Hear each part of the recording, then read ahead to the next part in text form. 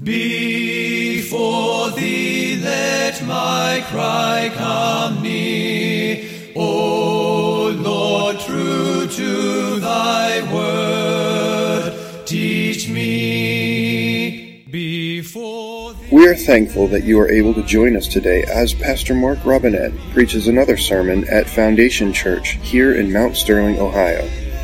If this message is an encouragement to you, and we pray that it will be, please consider taking the time to go to www.foundationfellowshipchurch.org and let us know. Thank you, and may the Lord richly bless you through His Word. Let my lips thy praise confess. Yea, of thy word my tongue would sing. Yea, thy word, yea, thy word my tongue would sing. For thy commands are righteousness. Greetings this Lord's Day in the name of Jesus. Greetings. He is the Son of God, the firstborn of the new creation. God's Word made flesh among us. Today, as we look heavenward, our gaze, and in our hearts, may we also look down and bow before His greatness and majesty. David talked about the excellent name of God and wondered at his own lowliness as he contemplated his place in the grand story of history. So hear the word of the Lord from Psalm 8 as God calls us to worship. O Lord, our Lord, how excellent is thy name in all the earth. Who has set thy glory above the heavens? Out of the mouth of babes and sucklings hast thou ordained strength because of thine enemies, that thou mightest still the enemy and the avenger. When I consider the heavens, the works of thy fingers, the moon and the stars which thou hast ordained, what is man that thou art mindful of him, or the Son of Man that thou visitest him? For thou hast made him a little lower than the angels, and hast crowned him with glory and honor. Thou madest him to have dominion over the works of thy hands, and thou hast put all things under his feet, all sheep and oxen, yea, the beasts of the field, the fowl of the air, the fish of the sea, and whatsoever passeth through the paths of the seas. Everybody say it with me today. O Lord, our Lord, how excellent is thy name in all the earth. Let us pray. Heavenly Father, your name indeed is excellent. Lord, you said that at the name of Jesus, every knee will bow, every tongue confess that Jesus Christ is Lord, to the glory of God the Father. Today we come into your presence, longing to hear from you, longing for you to feed us, knowing that you will send us food from heaven, that you will speak to us, Lord. We pray today that you would fill us and change us and forgive us, O Lord. And we ask all of these things in your precious name. In Jesus' name we pray, and all God's people said, Amen. Praise Father, Son, and Holy Ghost. Amen.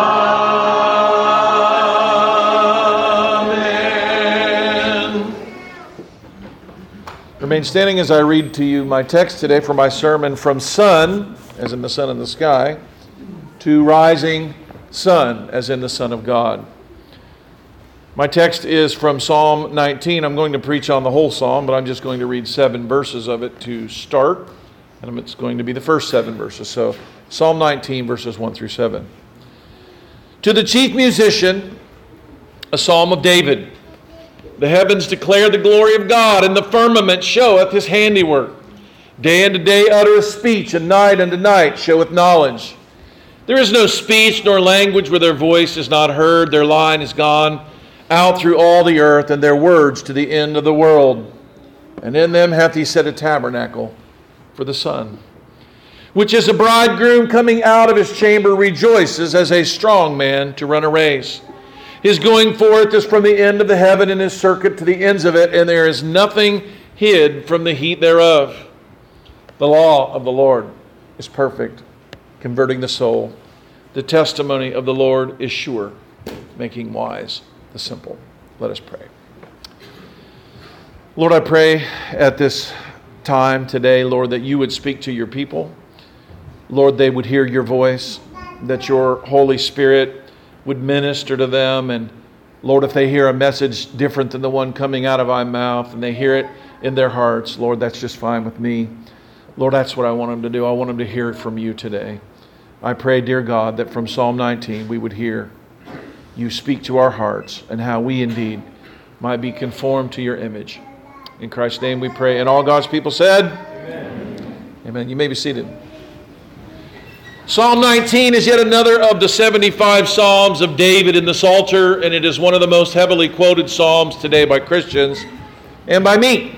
You might notice I quote this all the time.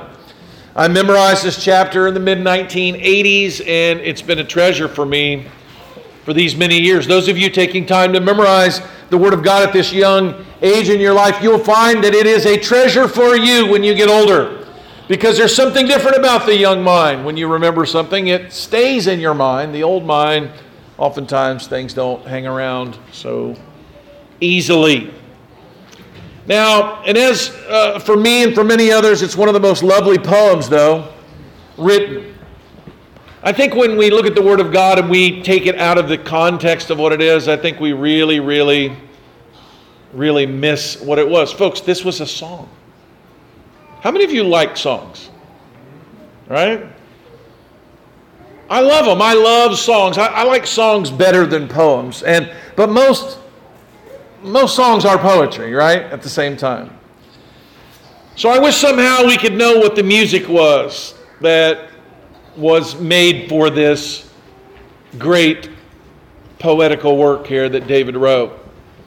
The work of art rivals any of the works of the great masters.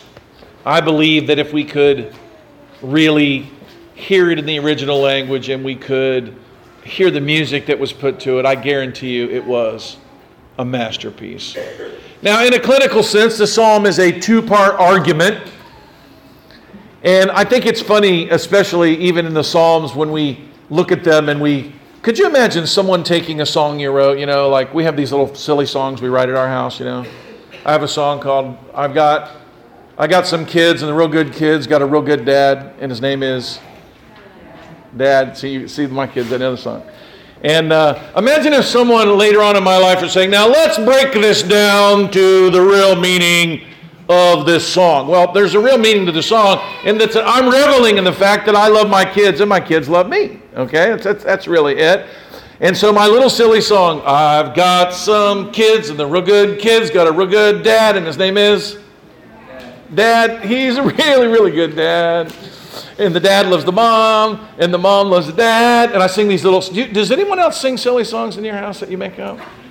But they're songs we sing, and the songs are meant to be kind of that. It's light, it's airy, it's fun. And my little kids, I'll go down the road, and Liam's still young enough not to get the fact that I'm wanting him to recognize the greatness of his dad, And we'll be in the car, and I'm driving down the road. I was taking him somewhere earlier this week, and he... just casually I sing the song and he goes, Dad, and he says it because he knows that's the right thing. But I think we miss the fact that this is a song. I think we miss all of the Psalms oftentimes when we read them like this, or when we say in the clinical sense, the Psalm is a two-part argument for the glorious God of heaven and the value and the pleasures of knowing Him. Yeah, it's that, okay? But it's a song about that, And a song about that is different than just a clinical argument. Now, the first argument is that the beauty and the majesty of the created order, specifically the heavenly bodies of space, testify of the goodness of God and of all men everywhere. And the second is that the perfection of His revealed word, called the law, everybody say the law, delivered through Moses to the children of Israel, and is even more glorious than all the beautiful things that God has made. Okay? So as true as this meaning is, as I said in a clinical sense, I doubt David ever hoped people would dissect his words in this way. I think he just wanted to sing them. One of the things that I've been doing recently as I work on the Psalms is I listen to music. And sometimes the very best music is music that doesn't have words, because I'm dealing with words on the page.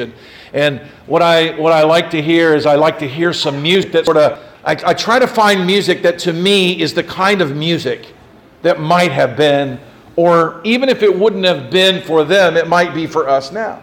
If we were writing a song that said something like, "The heavens declare the glory of God," what music might we read? Some of the kids were saying, "No, Dad, you know, we had a little discussion at our table. Not this kind of music, Dad. It needs to be that kind of music." I said, "You know what? I can't sing the Star Wars theme. I just can't do it. I don't know any words to that. I can't find a place to jump in, but bum, bum, bum, bum, you know, kind of a thing." But that's space music, because what's the song? It's about the heavens declare the glory of God. So in the poetical sense, the more intended sense, we can see the broad brushstrokes of David in vivid, rich colors, and the taste and the feel of honey on our tongues, and the gum of the honeycomb between our teeth. That's one of the reasons I love country music. I love country music because it captures for us not only words, but the feelings that go with the words, and it's done in such a way that I'm right there in the middle. Now I don't think country music maybe is the music for this song. But I love music that is very much so attached and makes sense with and accentuates the meaning. So we're going to go through this a little bit here. Psalm 19, of course, to the chief musician, reminds us, what is it? It's a song to be sung. And not just a song to be sung, but one to be sung in worship.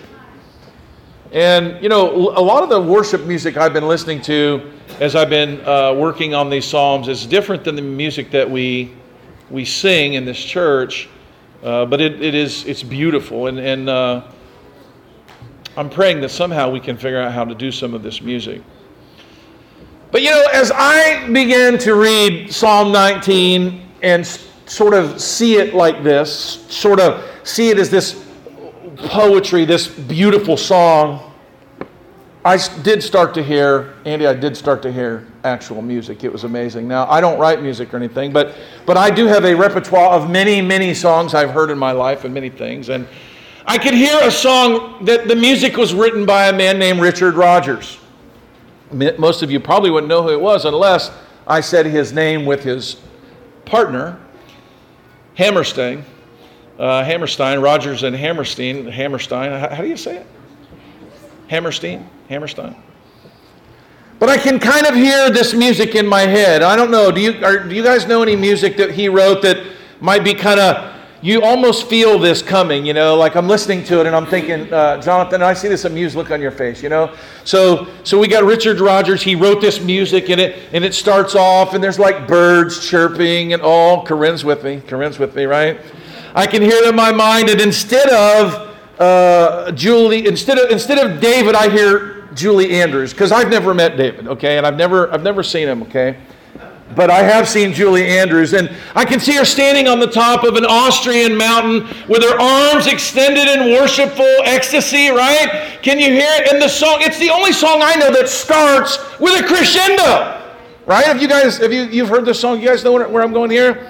The heavens declare God in all His glory. The firmament below shows His handiwork. We hear the words that declare His glory. Day after day, night after night, they sing, right? Come on, you know. It's kind of like that for me. Now, you might just go, now, Pastor Mark, well, you know what? One day you can get your own church and you can stand up front and do what you want. But I'm telling you, David wrote the psalm for us literally to be there with our arms wide open, looking up at the heavens and seeing the glory of it all and saying, the heavens declare God in all of His glory. It's something like that. It wasn't just like, let's look at this and see the hermeneutical, homiletical, poetical, symmetrical. It's not that. It's not that. So can you picture it? This was no doubt David's hope. His focus was not, of course, on the hills of Austria, but his heart was pouring forth the same kind of joy in God's creation. I was telling my children, he could have just as easily said, "The hills are alive with the sound of music." Because the song of our heart, when we look and we see the beauty of creation. Have you ever been on an Austrian mountain? I have. Have you ever been somewhere where it's just so beautiful that you just kind of want to? I remember I was in a place with my wife, and she will testify to it. It was so beautiful that I stopped. You know what I did, Stephen? I just went like this. And I went, "Praise God from whom all blessings flow." Why did I do it? I did because that's how I feel when I see the glorious things of God. David points our gaze upward to the heavens. He wants us to go with him to the hills of Judea, where it's very, very dark, where there's no ambient light from a city nearby. He wants us to swim with him through the Milky Way, which as a comet blazes slowly across the expanse of space, and watch the moon keeping time until the true star of heaven expels them all by his presence and takes the stage. Now, if you miss this, he's talking about the heavens, but he gets to the sun. And the sun does something, Steve. I mean, you can look at the Milky Way and you can see a comet. You can see a little planet, glowing warmly, the orange glow of Mars. You can see Venus rising on the horizon with this little thing of light. And that's all pretty and everything, right? Until what? Until the star, literally the star, takes the stage. And when he comes around the earth, all the darkness and blackness that is there, Luke, disappears as he goes, boom, look at me. All the blackness of space is gone, and nearly every star disappears from view. And as he climbs higher and brighter in the sky, and he begins to shine, all of the world looks at him and feels his heat, and feels the power, and sees his life-giving light issuing forth, and nothing is hid from his heat. Amen? That's what David's doing for us here. All eyes on him as he lights the world and wakes it each morning. All life comes from him. Nothing can hide from his power and light as he sings his song of God. Because that's what David is saying. That the Son is singing a song about God. One of the things I like about C.S. Lewis, when he wrote his book and he's talking about creation, Aslan is doing what? Is he talking as he's singing? Aslan is singing.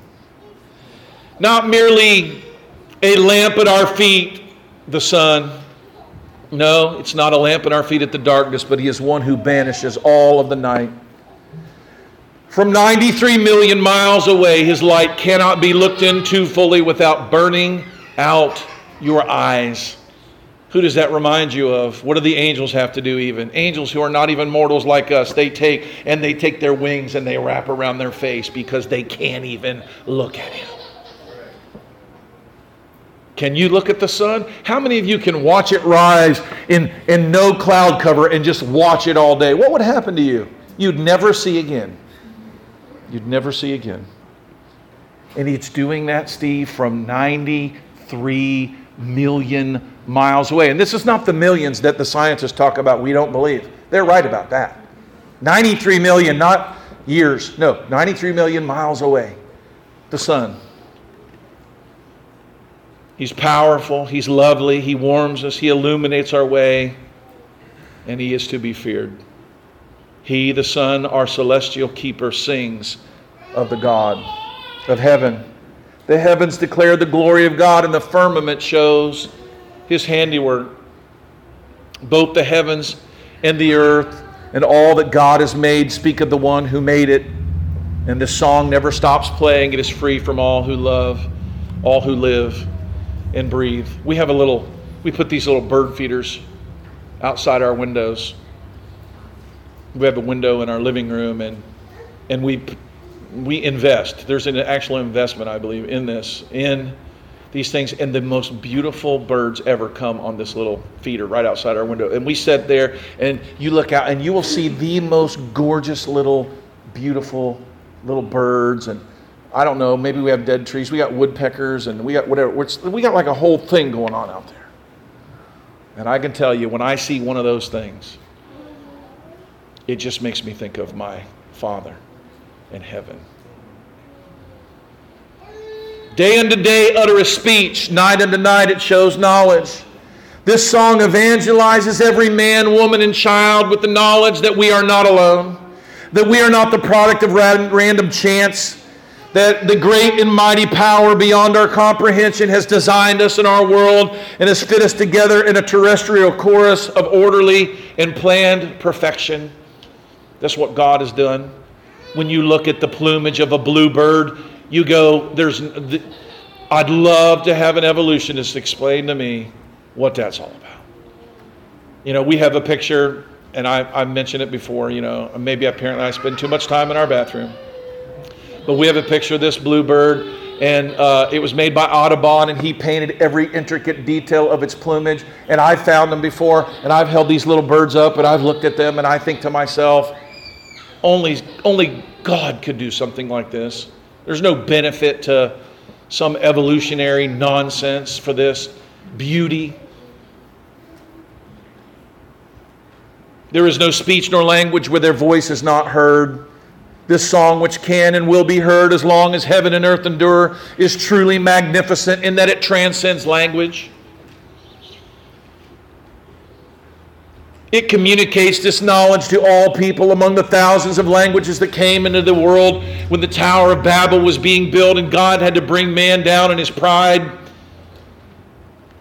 God still has a language that he speaks, that every man can hear. And the Bible says it's the language that is spoken day and night by the sun, by the stars, by the planets, by the moon, by the Milky Way itself.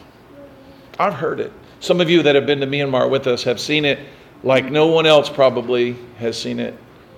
I would never imagine the sky could look like that. I'm telling you, where's Rebecca? Has it got to be one of the best things you've ever seen? You stand out there in the mountains, and I mean, it's not like there's 600 miles away, there's a city. Sarah's smiling, you saw it, right? You look up at there, and you're like, I never knew all this was here. Look at this. This is incredible. And I'm thinking, how can I ever go to sleep? Like, this is going to be here all night.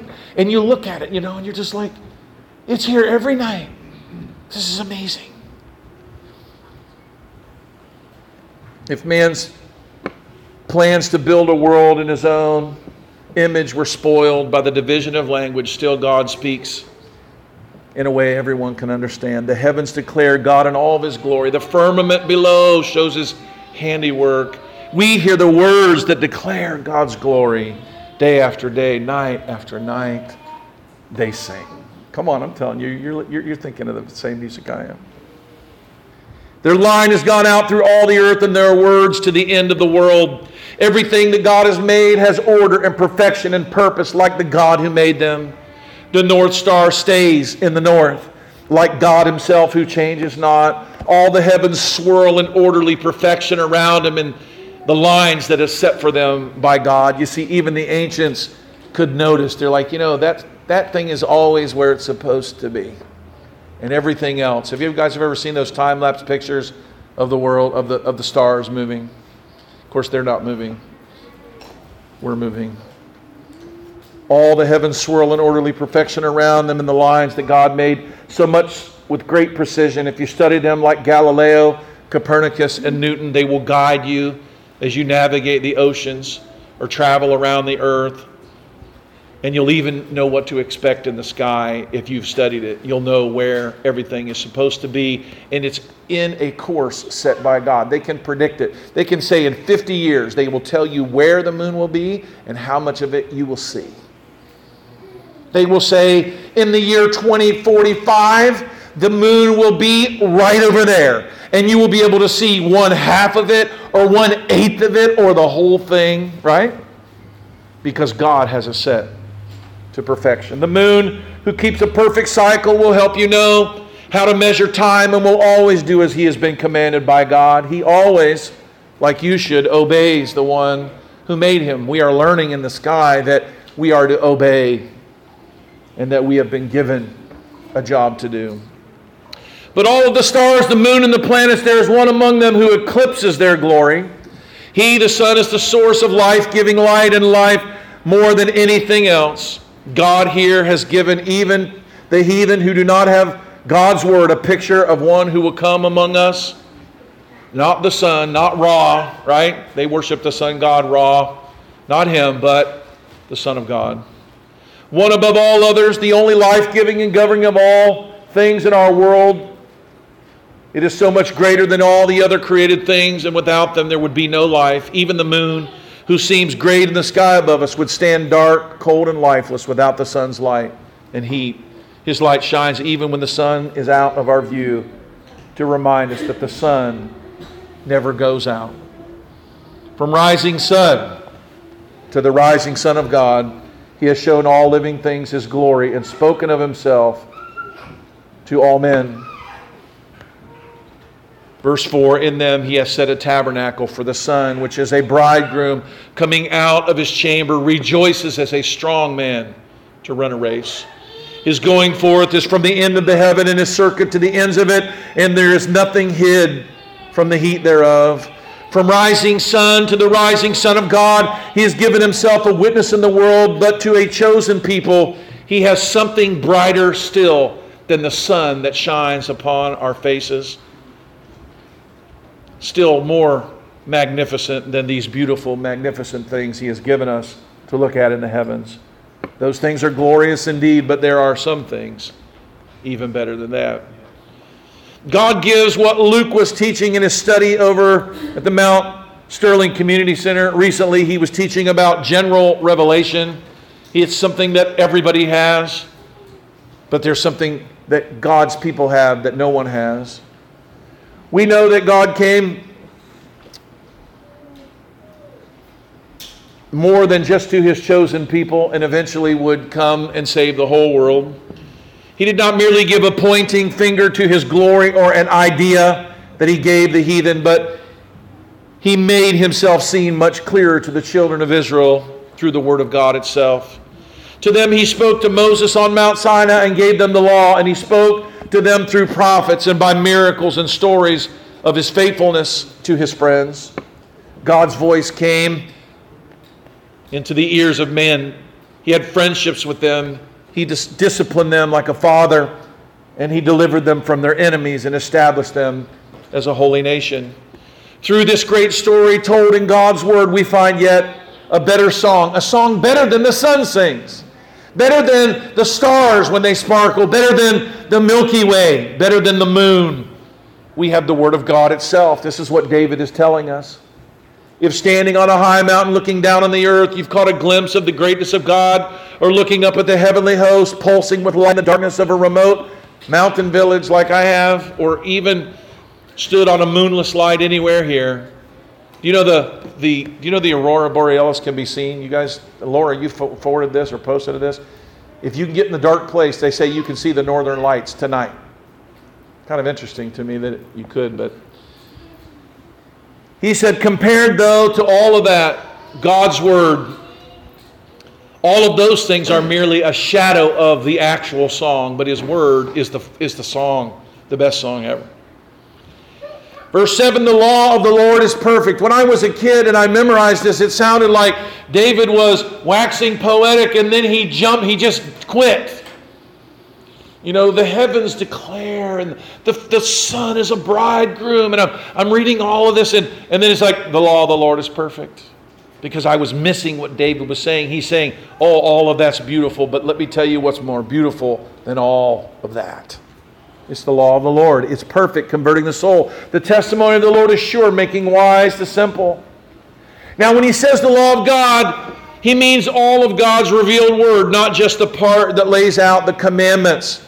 The word of God given to the children of Israel was complete. When he said the law of the Lord is perfect, he means that it is entire, it is complete.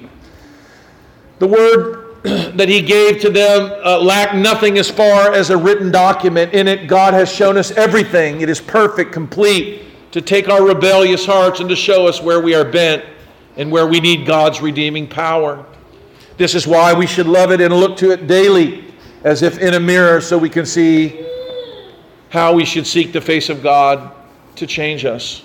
How many of you, when you read the Word of God, do you stop and you say, I think I need to change? Anybody, has that ever happened to any of you? You read the Bible and you're reading and you're like, that's not me. That's not my heart. I'm lacking. Kind of like thou art weighed in the balances and found wanting. Does that ever happen to you in your heart? It takes all of us fools and sinners that we are who think we know better than the Father of heaven, and by His Word He does make us wise. Here in the next few verses, David breaks down the whole of the law into parts: statutes, commandments, testimonies, judgments, fear. Without doing a full-blown study on all of these things, suffice it to say that David is showing us the beauty and perfection of God's law to show us Himself in many dimensions. If I had a whiteboard and if I could draw, those would be the two things. I guess if I had a whiteboard and Luke was up here, or Amy were up here, and they were drawing for me, then you could see, right? I could show you how an object looks in one dimension, right? You guys know what this looks like. We did this before in our Bible study. This is what the Word of God is. It's multi-dimensioned. So we see the one dimension. I draw the shape of an apple, and you see this shape. Some of you that have Mac computers, if I had one, I could show you, right? And it looks, everyone knows what that shape is, but that's not really an apple, right? That's just one dimension of it. It's when a little depth is added, and a shadow is added, and perspective is added, and maybe some other object on the page. Then you begin to really understand. Sometimes when I take a picture of something, Jonathan, even my phone only shows so much of it, and so I take my hand and put by it, or I'll have a person stand by it. Why do you do that? Because you want someone to know, like, there's this thing that was so neat, or this tree I've got to cut down. Someone takes a picture. I'm like, I don't know if the tree's that big or that big. Could you put somebody by it, And sometimes, of course, they trick you, right? They hold a fish really, really, really close to the camera, and they stand back, and it looks like the fish is giant, right? The fish is this big, but it's real close to the camera, right? But the Word of God, that's what the Word of God does. It gives us perspective, and it gives us perspective in the testimonies. It gives us perspectives in the judgments. I was explaining this at our dinner table as we were preparing to enter into the Sabbath, and I'm like, if I told you something that Jonathan said, you would know something about him. But then if I told you something Jonathan did, you would know more about him. Then if I told you how he judged a situation that Nathaniel did, it would also tell you what? More about him. You learn a lot about people by what they do, how they judge others, how they interact with others, right? And so in the law of God, we not only see the commandments that you should do this or you shouldn't do that, but we see what God did. Kind of like we're saying, there's an argument today that, that we should always tell the perfect truth. Well, that's not exactly what the Bible says. It says we should not bear false witness. That's different than always tell the perfect truth. Telling the perfect truth might be coming in and say, do you know you're really ugly and your mama dressed you funny today? I don't think that would be pleasing to the Lord, right? God's not telling us. So there's more to it than just something simple like a rule. The Bible says that you cannot obey the laws of God unless you obey them while loving your brother and your sister. So that means there's a little more to it than just rules, right? God's Word does this, and we can see Him in many dimensions through His Word. He rules. His rules, the 10 Commandments and more, give us an idea about Him. Stories, how He has dealt with His people, another. Judgments that God has made. Testimonies of His stories, His interactions with mankind tells us even more. And this is what David is telling us. He's saying, you may not be able to see God's face, but you can see Him so much clearer through His Word. You may be able to stand and look at the grand expanse of space and hear God speaking, but if you really want to hear God's voice, open up the Scriptures and begin to read about Him. Seeing Him and beholding Him like the sun that comes after a long, difficult night, His shining, what does it do? It brings us joy. And that's what seeing God does. It lifts our hearts. Has beauty ever made you cry for joy? You might not be made up that way. Have you looked at the face of your newborn baby after nearly dying, bringing him into the world? And just his little face, his little fat cheeks, the glory of that shining on you brought wellspring of joy from your heart, one you could not contain, but it came out in tears. The goodness, the righteousness, and the perfection of God's word and his beauty are like this. Verse 8, the statutes of the Lord are right, rejoicing the heart. He said in this past verse that I read that it converts the soul, it makes wise the simple, and here we see that it rejoices the heart, and the commandment of the Lord is pure, enlightening the eyes. You know, we learn in the Word of God that people miss so many things because they're blind, but God gives us new eyes. Why don't they believe? The Scripture says, well, they don't have ears to hear, and they don't have what? They don't have eyes to see. But the commandment of the Lord is pure, enlightening the eyes. It, like the sun, gives us light in the darkness of our hearts, foolishness. It's not temporary like the experiences we have with others, even the joy of our newborn children. The Bible says it endures how long? It endures forever. The fear of the Lord is clean, enduring forever. The judgments of the Lord are true and righteous altogether. The proper fear of the Lord is purifying. Knowing that he is watching, that he is real, that his ways are best should make us want to be like him. As it says, Peter says, we should be holy because, who is holy? Because he is holy. We talk about this a lot at the Robinette's house. We want to be holy not so we can impress God, but we want to be holy because he's holy. And we're going to live holy lives in heaven, so why don't we just start right now? Verse 10 tells us that they're more to be desired than gold, yea, than much fine gold, and that they're sweeter also than honey and the honeycomb. There's a great value, there's a great price, there's a great preciousness, a great reward in them, just in the very value of them, but not just in the value alone. It's in the pleasure of them. Because he mentions something valuable, something super expensive, but he also mentions something very pleasurable. Could you imagine living in a time now, some of you, how many of you have a sweet tooth? Come on. I know it's not a biblical term. Sweet tooth is not in the Bible anywhere I can see. But it might be right here in the Psalm. You eat some salty bacon, and you got to have something sweet, right? Imagine living in a world where there really wasn't sugar cane, there really wasn't that kind of thing. To find honey, and the Bible talks about this. So when you find honey, be careful. Only eat as much as you should, because if not, you'll get sick. Like people, they're like, wow, look what I found, this incredible thing. And he's describing the Word of God like this. Not only is it valuable, but it's precious. It's tasty. It's wonderful. What does the Bible say? Taste and see that the Lord is good. The righteous life is a way better life. And it has taken me a long time to learn this. You know what? And maybe we'll get to it here in just a minute, but there's something about our foolishness and our flesh that makes us think that God is trying to keep us from something good, when the truth is that God is trying to take us to something so much better. We will satisfy ourselves with these dumb things, and God is like, oh, I have so much more. Please, just,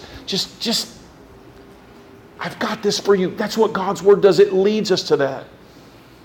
Temporary pleasures or things that seem to gratify us instantly and quickly, that seem to be something that we really enjoy. God says, I have something that's so much better.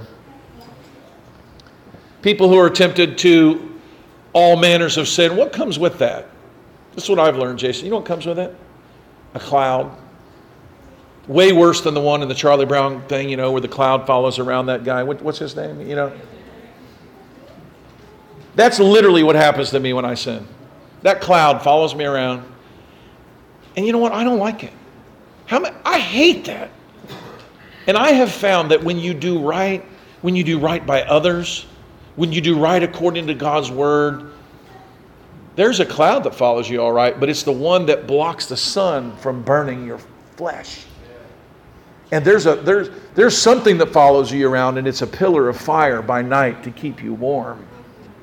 That's what living right does. God wants you to enjoy it. He wants you to enjoy each other. It's way better than what we would do. If it were up to us, we'd do whatever we wanted, and we would end up being miserable, like little children are when we let them stay up as late as they want and eat whatever they want and do whatever they want. God's word brings us to true and lasting and more enjoyable pleasures. Moreover, by them is thy servant warned, and in keeping of them there is what? There is great reward. Keeping God's word is safe. Disobeying God's word is very dangerous.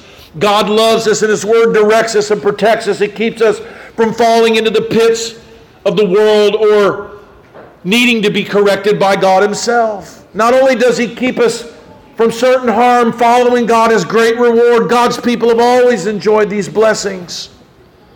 God's love for us is to give us his word so that we can see others.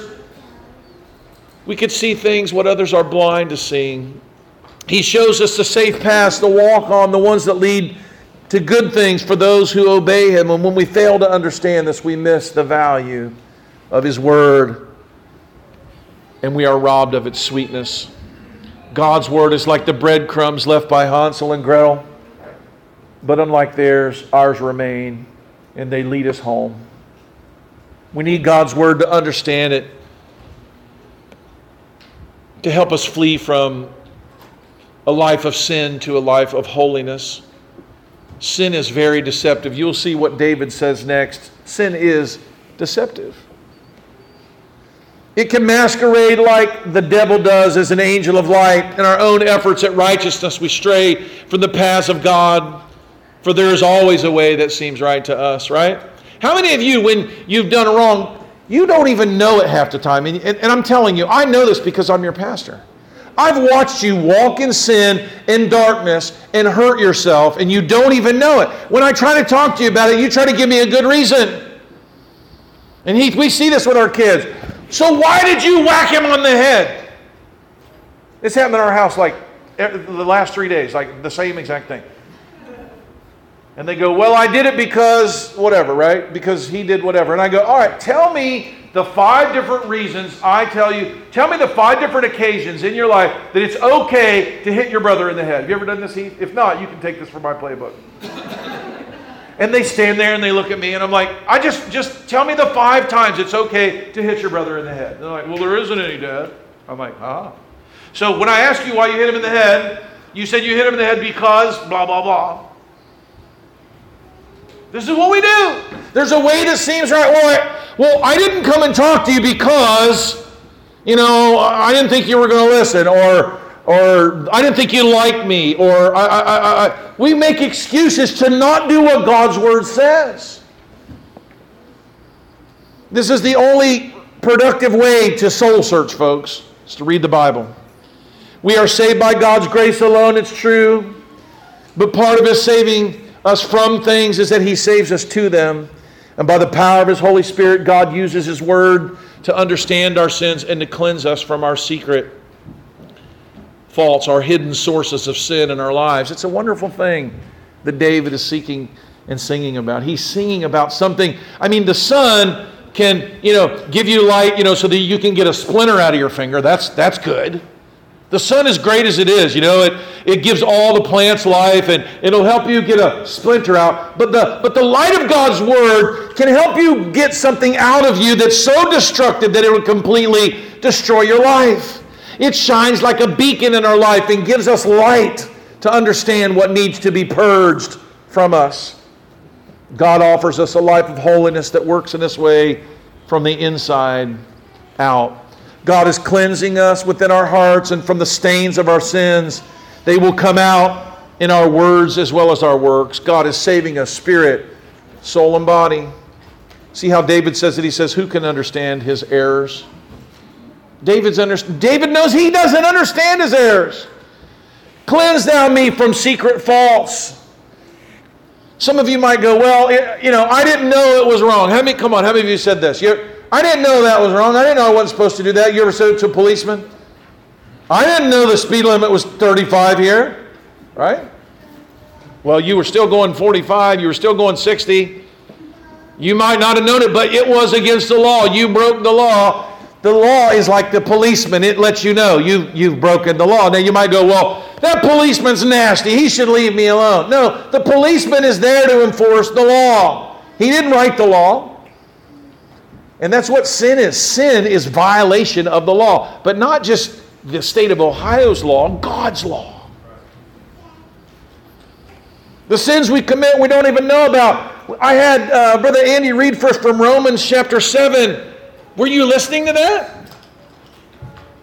And there's no way I can do a Bible study on Romans chapter 7 right now, but I'm telling you, I was reading it and rereading it. I'm going, what on earth is he talking about? This is very, very interesting to me. And it really has a lot to do with this church. And before I get into it, I'll tell you what. I've been very shocked at the young children and some of the adults in this church. I mean, we live different than the rest of the world. Our kids aren't out there, in a graffiti painted world, and I could get into all what you could be doing out there, being at all their schools and being with all this people. You're not like that. And in my mind, Lord, I'm like, so what in the world? So they go to church every week and they have good godly friends and they don't go out there. What in the world? Because my brain, scarred by sin, is too stupid to tell me what I know God's Word says all the time. The source of sin is not the public school. The source of sin is not the internet. The source of sin is not the magazine rack down at the gas station down there. The source of sin is right in here. It's you. And so here he is, and I'm reading this and I'm trying to understand what is wrong with these people. What is wrong with the children? What is wrong with the people of our church? I mean, we've done all these good things why in the world are they so wretched? And you might go, what are you talking about? Oh, if you really want to know, come and ask me, I'll tell you. We have some wretched children in this church. Some self-centered children who act like blind, godless heathens. And you go, I can't even believe you just said that. We better not post this online. And this was bothering me. Because I'm thinking wrong. I've been pastoring for 30-some years of my life, and I still get to thinking, if we keep away from them, it's not true. The source of sin is in you. And this is what he's talking about in Romans chapter 7. He said, I had not known sin but by the law. And this is what David is talking about. He's saying the law has helped me to know sin. Because if I didn't have it, I wouldn't even know about it. For I had not known lust except the law had said, thou shalt not covet. And I'll tell you, this is a giant study, but it's incredible. Do you know that the penal code of the state of Ohio takes into account the sins of the heart? How many of you know this? Do you know that the state of Ohio, Jason, they base their law on the Word of God, and it's in there. Do you know that you do more time and get in more trouble based on what's in your heart? Do you ever think about this? And you go, I don't know what you're talking about. I don't know what revised code mentions your heart. Oh, it does. Do you know you do more time in jail if you meant to kill somebody? If you wanted to kill him and you planned to kill him? Isn't that amazing that in the law that's written by people in the state of Ohio, that they look here at what Paul's talking about and what David's talking about too. Paul is saying covetousness. Now, who in the world could be convicted of covetousness unless you were your witness against yourself? I can tell what's in there, Timbo. Tim's like, I ain't telling you.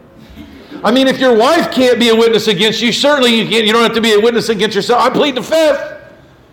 I'm like, oh, I know lurking in that mind somewhere, you're sinning like a wild banshee, and you're just going, yeah, but you don't know it. And it's true. Nobody knows it. Nobody knows it unless you tell it, and nobody knows it but God, but He does. And do you know God judges us according to what's going on in here. Oh, but what do we do about that? How do we keep that away, Benita? What school don't we go to and what movie don't we watch to police what's happening in there? David's praying. He's like, the law is making what's in my heart evident to me of my own sin. No one can lock me up for this unless I tell on myself, because nobody knows I'm even doing it. This is what Paul's talking about in Romans 7. He's saying, do you understand what's going on? That there is something going on inside of me that nobody can see, that is as wretched as anything that I would ever do with my hands. And he knows it. And the law of God brings this out. And I'm telling you, if you want to know, if you want hope, and you might go, now, Pastor Mark, I can't believe it. I'm telling you, you read Romans 7, you'll know why there are a bunch of kids who act like heathens in this church. Because you have not died. That's the deal. Now, you might be God's chosen, and God may be regenerating you, and He may be saving you. But I'm telling you what, only when you die do you get freed from this. And that's what Paul says. You remember when Brother Andy read it? Brother Andy read it first, and he said, a woman, as long as her husband is alive, she's bound to him, right? But when he does what? When he dies, she's not. And he says, you were married to the law. And the neat thing is, the law didn't die. Who did? Who has to die? Is the law ever going to die? No. The law isn't going to die. The law is perfect. And that's what Paul's argument is in Romans chapter 7. You might not like it. When you read it, when you teach it to your children, you're going to excite sinfulness in them by them hearing the Word of God. When unregenerated people hear the Word of God, you know what it does to them, Benita? It makes them more sinful. Oh, we don't want that. Oh, well, yeah, we do. Because when a man comes to understand that he is a sinner and that he needs a Savior, there's only one of those. And in order for him to be saved from sin, Jason, you know what he has to do? He's got to die. Because the power of sin is the law. So the only way, so just think about it this way. Every person that is born is married to the law. You're married to it. That's what it says in Romans chapter 7. And only when one of these people die, and it isn't going to be the law is not going to die, only when you die. And when we die, and this, people who argue about the law not being pertinent to us, folks, we do live again and we're married to Christ. And people see this and they go, you see, this means I don't have to obey the law. Oh no, well, you don't have to obey that law. The law that you're going to obey is all of the law and the law of the Spirit of life in Christ Jesus. Because when you're married to Jesus, Jesus does not disobey the law, right? Not one little tiny bit of it. And He doesn't want you to disobey any of it either. So now you're married to Jesus. That's what this is about. It's incredible. I know it would take me forever to work all through here. The sin taking occasion by the commandment wrought in me all manner of concupiscence, for without the law sin was dead. And if we went through the whole thing, you'd be like, now wait a minute. If sin was dead and the law, no, he's explaining that because like when in Eden, because there was a law that said don't eat from that tree. Because there was a law, sin had something it could do. It could violate this command, and that's what happened. So the law isn't bad. God making the rule not to eat of the tree wasn't bad, but it is the reason why they fell, because they had a rule that could be broken, and they broke it. The law is like that. It's good, and he goes and he explains the goodness of the law. We should love the law, but we need to know, Steve, when you're teaching your children the law, if they haven't died, if God hasn't, as Paul said, he said, what happened? It killed me. Serving God, you've got to come to a place of repentance and death to have Christ as your husband. That's why Paul talks about it daily. It's a struggle because he's warring with this constant war. He dies daily. Why? Because every day there's this other thing going on inside of me that wants to obtain by my own righteousness, that wants to achieve these things. But I need to understand that I could never, ever do that. And that's what happens. That's why in a church of super righteous people, you have super righteous looking people, thinking people, believing they are, you have the most wretched things happen. Because the law itself excites it. There's no way in the world I can go through all that. Read Romans chapter 7 with your family. And get Calvin's commentary and read it, because Calvin explains it very, very well. It's about 20 pages of really interesting stuff. Anyway, he says in verse 13, keep back thy servant from presumptuous sins. What are presumptuous sins? The ones everybody can see. Lord, I don't want to, David, who had done plenty of things everybody could see. He committed adultery. He had a man murdered. He did some really bad things. He's like, keep me from those. But that's not all David wanted to be kept from, Tim. He didn't just want to be kept from the things that he did. He said, let them not have dominion over me. If you want to read about sin having dominion over you, read Romans chapter 6. The Bible says God has freed us from these things, but when we yield ourselves willingly to them, we imprison ourselves again. Let them not have dominion over me. Folks, I'm telling you right now, the New Testament says, as a Christian believer, sin shall not have dominion over you. You go and lock yourself up every time you sin. You go and just do it to yourself. You don't have to do that. You're free from it. But he said, keep back thy servant from presumptuous sins. Let them not have dominion over me. Then shall I be upright, and I shall be innocent from the great transgression. David's final prayer in the last verse here, the last bit of his prayer is not a prayer of, let me look good. Let me not do everything people can see. Let me be righteous in the end. But what he says is, he said, let the words of my mouth and the meditation of my heart be acceptable in thy sight, O Lord, my strength and my Redeemer. You see, what David is saying is, I'm not trying to just look good. Lord, I want you to change me at my very core. And the sun that shines in the sky can't shine down into my heart. But the Son of heaven, Christ Jesus, the bright light to which he will come, the book of Revelation says, and when he does, there'll be no more need for the sun, right? He shines upon us, and he shines even into the dark parts of our heart, and all the sins and all the difficulties. He shines a light upon them. Folks, love the Word of God. Read the Word of God. Hide it in your heart. Look for the face of God within the pages of Scripture. And know that what God is doing in your life, if you find that you, your brothers or your sisters or those are more excited to sin because of them, that's not really, shouldn't be that surprising. It's what it's going to do. But what it should do is cause you to pray for your children.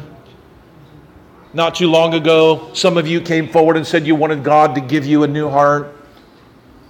Folks, we need to be encouraging our children to get on their knees before the Lord and say, God, do in me what I cannot do.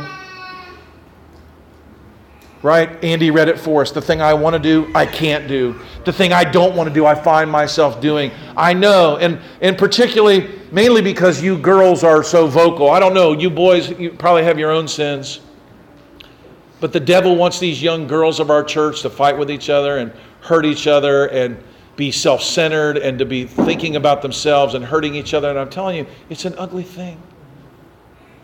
Ask God to change our hearts, to help us to love each other, to be kind to each other. As it says in Ephesians, to be kind, tender-hearted, forgiving one another, even as God, for Christ's sake, hath forgiven us. This is what God's Word wants us to do. He doesn't just want us to look like Christians outwardly, because the Pharisees could do that. But what did Jesus say about them, Luke? He said, on the outside you look a certain way, but inside you're filled with dead men's bones. Here you are and you look the part, but you're not the real deal. And he said, by the power of his Holy Spirit, through God's Word, he can change not just our words, not just our actions, not those things that people see, but he can even change our heart. How many of you want God to change your heart? I do. I want him to change my heart. I want God to renew in me a right spirit, to create in me a clean heart. Amen? And only by the power of his Word, the sun is great, but the Son of heaven can do what the sun in the sky could never do. From the sun, we see him, but it's the rising sun who rises in our hearts. That's what illuminates the sin and cleanses us from all unrighteousness. Let us pray. Heavenly Father, we ask that you touch us. Lord, that we would indeed see that the law of the Lord is perfect, it's complete. That we would love your Word, that the Word became flesh and dwelt among us was you. Lord, we would love it because we can't walk and talk with you in the garden like Adam and Eve did. But as we read your word, you speak to us. You speak in the sound of your voice. Oh Lord, it's so sweet, sweeter than honey in the honeycomb. Lord, it's more to be desired than gold, yea, than much fine gold. Speak to our hearts, Lord. As David prayed, cleanse thou me from secret faults. Let them not have dominion over me. Lord, deliver me from presumptuous sins. Let the words of my mouth and the meditation of my heart be acceptable to you, my strength and my Redeemer. In Christ's name we pray, and all God's people said, Amen.